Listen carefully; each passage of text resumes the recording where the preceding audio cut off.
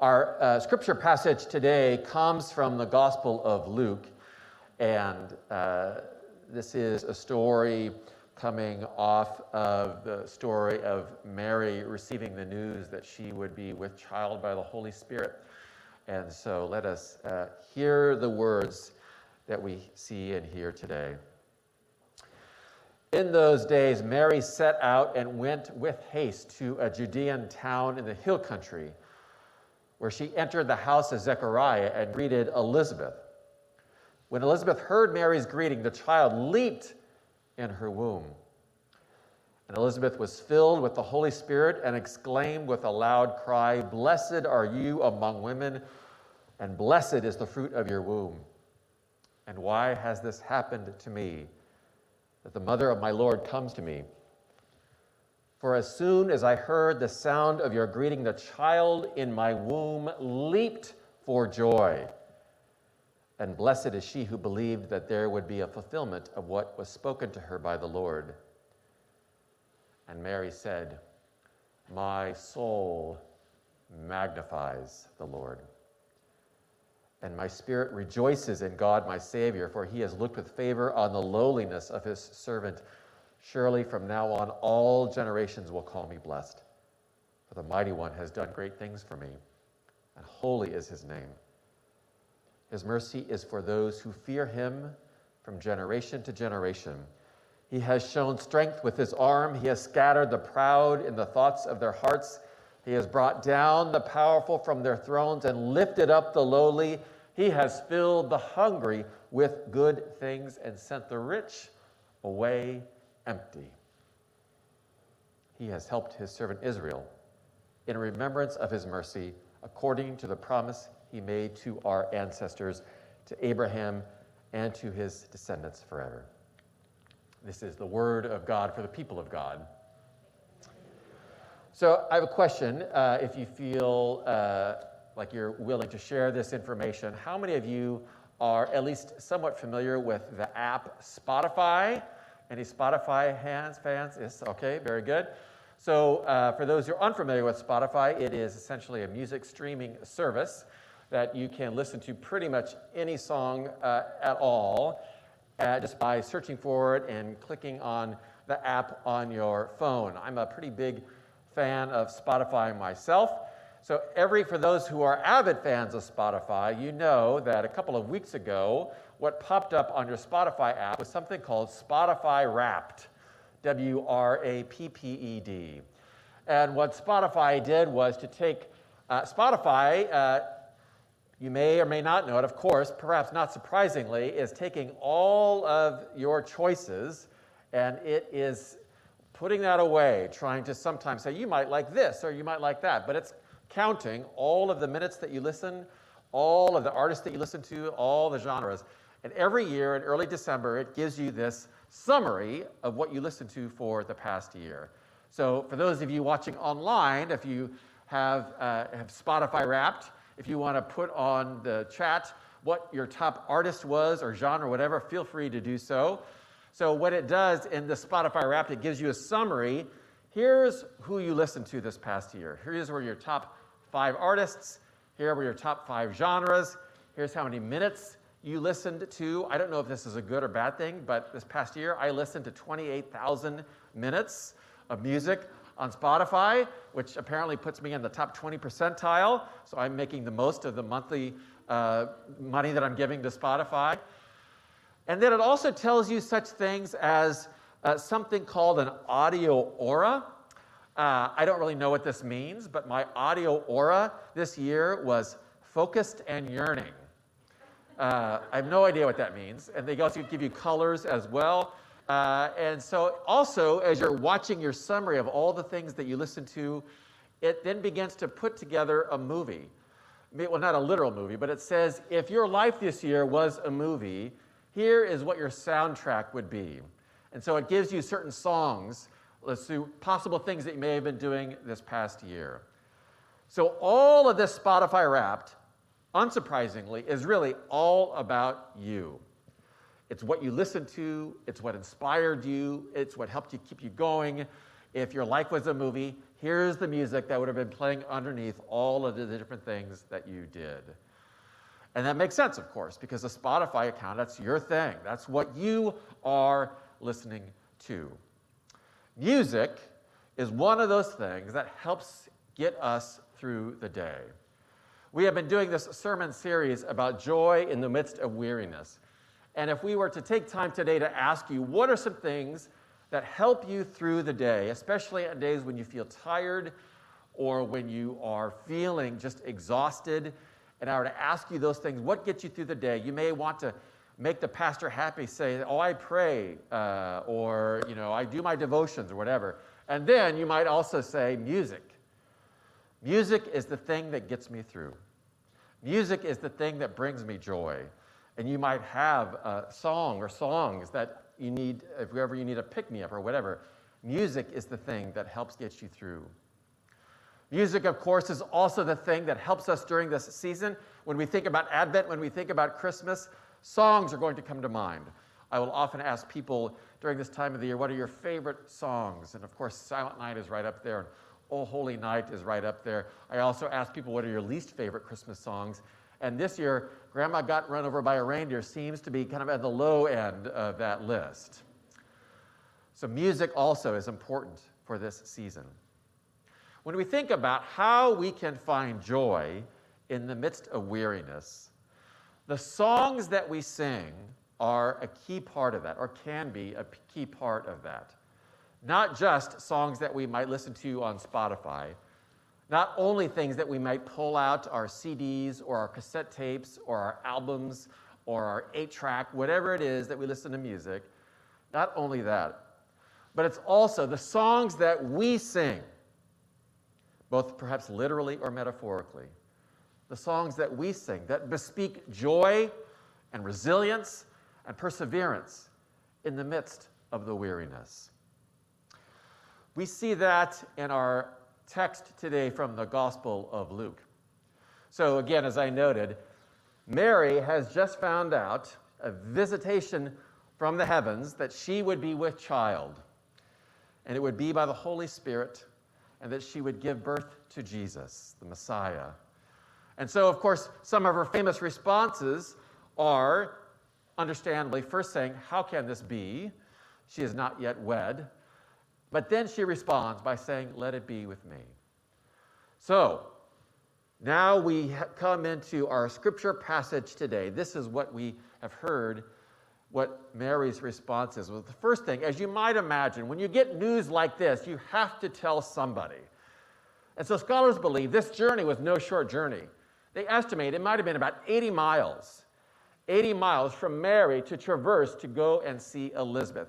And she had to do that because she had to tell somebody, you are never going to believe what has happened to me. So as she approaches Elizabeth, she is no doubt exhausted physically from that long journey. She has to be exhausted emotionally and spiritually all along that journey, trying to figure out what is happening in my life. What do I make of what is going on right now in me? And so as soon as she approaches Elizabeth, Elizabeth responds with a literal gut feeling, saying, what has happened to you is amazing. How can it be that I am blessed to be in your presence? So now Mary has affirmation. So now all kinds of weariness must be upon her. She knows, wow, this is real. This is really going to happen. So then what is Mary's response? She sings. Music is the thing that she responds to, as a way to say, this is what is happening to me, and the only way that she can express that in the midst of the weariness is to sing. And that's what we have here today, often known as the Magnificat. So you may have heard this put to music in lots of different ways. But there are two things that I noticed about how Mary creates this song, which is also drawn from 1 Samuel 2 in the Song of Hannah. Mary, the first part of this, she sings about her own life, what's going on in her, and her relationship with God. So she says this, my soul magnifies the Lord, and my spirit rejoices in God my Savior, for he has looked with favor on the lowliness of his servant. Surely from now on, all generations will call me blessed, for the Mighty One has done great things for me, and holy is his name. She responds what's going on in her own life and her relationship to God. That is initially the song that she sings, which is understandable. When we think about what is the song that I sing, what is the music that I respond to in the midst of my own weariness and tiredness, we think about what's going on with me and my own relationship with God. This is how Mary responds. In the midst of everything else, she talks about that relationship, just her and the Lord.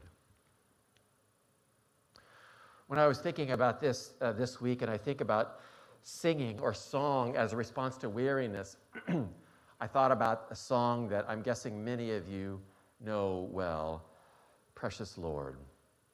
If you want to take a look at that hymn as I'm talking about it, it's number 474 in your hymnals. And at home, if you want to Google it real quick, Thomas Dorsey wrote this. I want to read to you, this is an interview that he did. I don't know if you know the background of how this hymn came to be, but let's just look at the first stanza together and the emotions that are going on here in this artist. Precious Lord, take my hand, lead me on, let me stand. I'm tired, I am weak, I am worn. Through the storm, through the night, lead me on to the light. Take my hand, precious Lord, lead me home. How many of us have felt that? I am tired, I am weak, I am worn. So here's the story of this hymn. This is, again, an interview that he gave. Back in 1932, when I was 32 years old and a fairly new husband, my wife Nettie and I were living in a little apartment on Chicago's South Side. One hot August afternoon, I had to go to St. Louis, where I was to be the featured soloist at a large revival meeting. I didn't want to go. Nettie was in the last month of pregnancy with our first child, but a lot of people were expecting me in St. Louis. In the steaming St. Louis heat, the crowd called me to sing again and again. And when I finally sat down, a messenger boy ran up with a Western Union telegram. I ripped open the envelope. Posted on the yellow sheet were the words, "Your wife just died." When I got back, I learned that Nettie had given birth to a boy. I swung between grief and joy, yet that night the baby died. I buried Nettie and our little boy together in the same casket. Then I fell apart. For days I closeted myself. I felt that God had done me an injustice. I didn't want to serve him anymore or write gospel songs. I just wanted to go back to that jazz world I once knew so well. But still I was lost in grief. Everyone was kind to me, especially a friend, Professor Fry, who seemed to know what I needed. On the following Saturday evening, he took me up to Malone's Poro College, a neighborhood music school. It was quiet. The late evening sun crept through the curtained windows. I sat down at the piano, and my hands began to browse over the keys. And a tune came to his mind, the tune called Maitland, and in that space, he started to write these words. After having gone through an unimaginable thing, all he could do was to cry out and to lament, "Precious Lord, take my hand, lead me on. I am tired, I am weak, I am worn." Perhaps one of the ways that he could only get through this unimaginable tragedy was to sing his own song. In the midst of everything else, his response was a song. What is your response in the midst of these kinds of things? Do we have the courage to sing? Sometimes, understandably, it is hard, unbelievably hard, nearly impossible.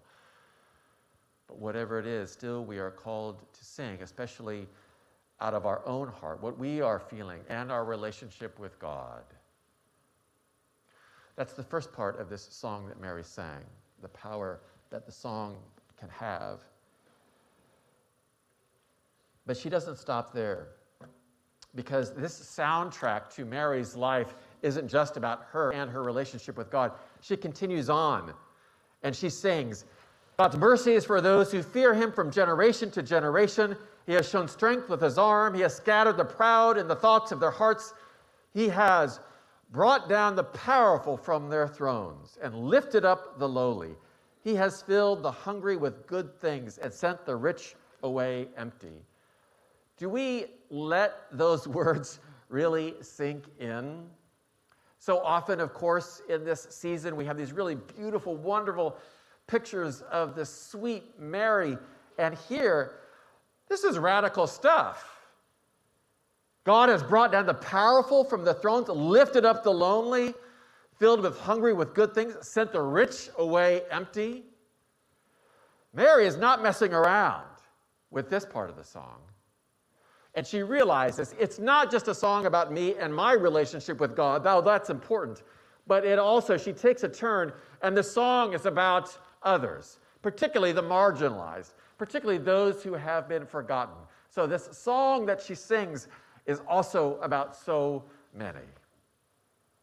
In the midst of the weariness that she sees and projects, because she too is marginalized, a refugee on the run, she sings for those who are like her, who are forgotten, who are marginalized. We have been doing this study throughout Advent. We're meeting and talking about African-American spirituals that are connected to Advent and to Christmas. And our final gathering is this Tuesday, and we're going to focus on the song, Go Tell It on the Mountain. And as we look at this song, the authors of this book are reminding us that it is not unusual, especially in the civil rights movement, for those who are living into this movement, for them to take popular spirituals and to change the words. To change the words to fit what people were experiencing at that time.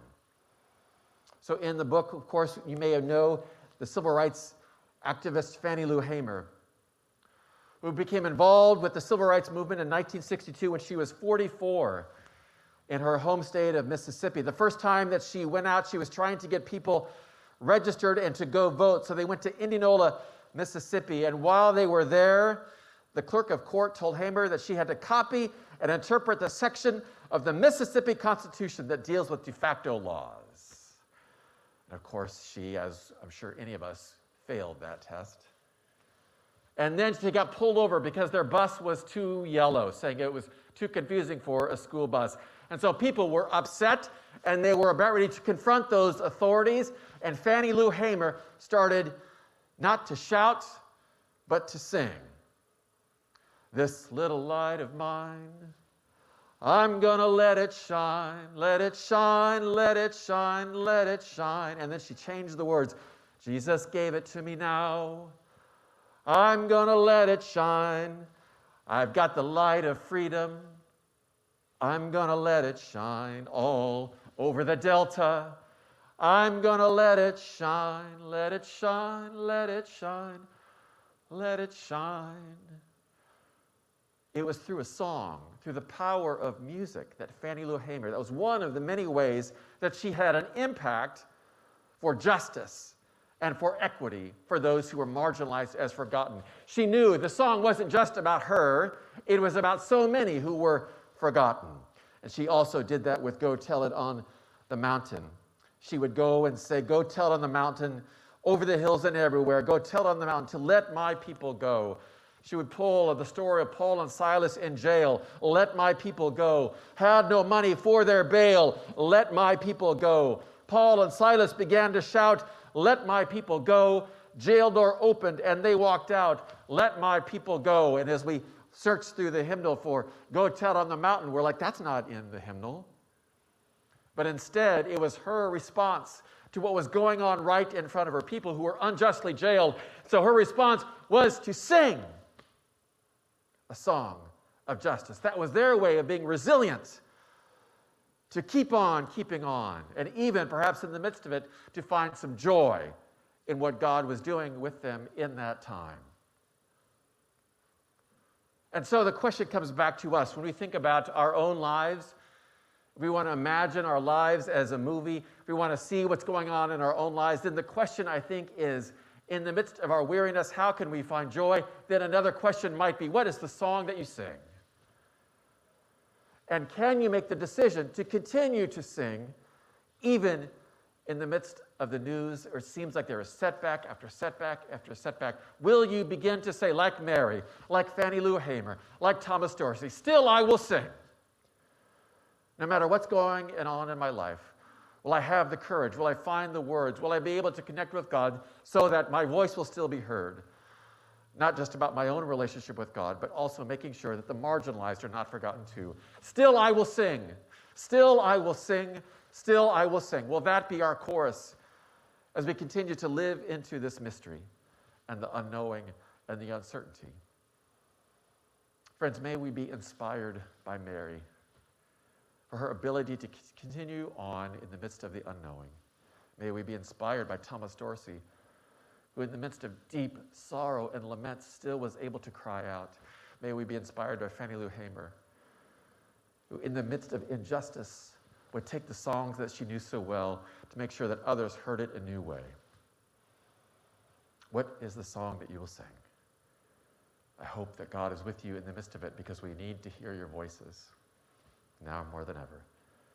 And may the Spirit come upon you so that you have the words, and that God will provide the music so that you continue to cry out and others can hear your voice. Let's pray. Loving and gracious God, we give you thanks for the gift of song. There are days when our emotions are so caught up and we don't know what to say, how to express the things that we are feeling. And so I pray that you would help us to be able to find the words, to be able to assist the sustenance and the courage to continue to sing, drawn by our ancestors in the faith who showed us the way. And all this we pray in Jesus' name. Amen.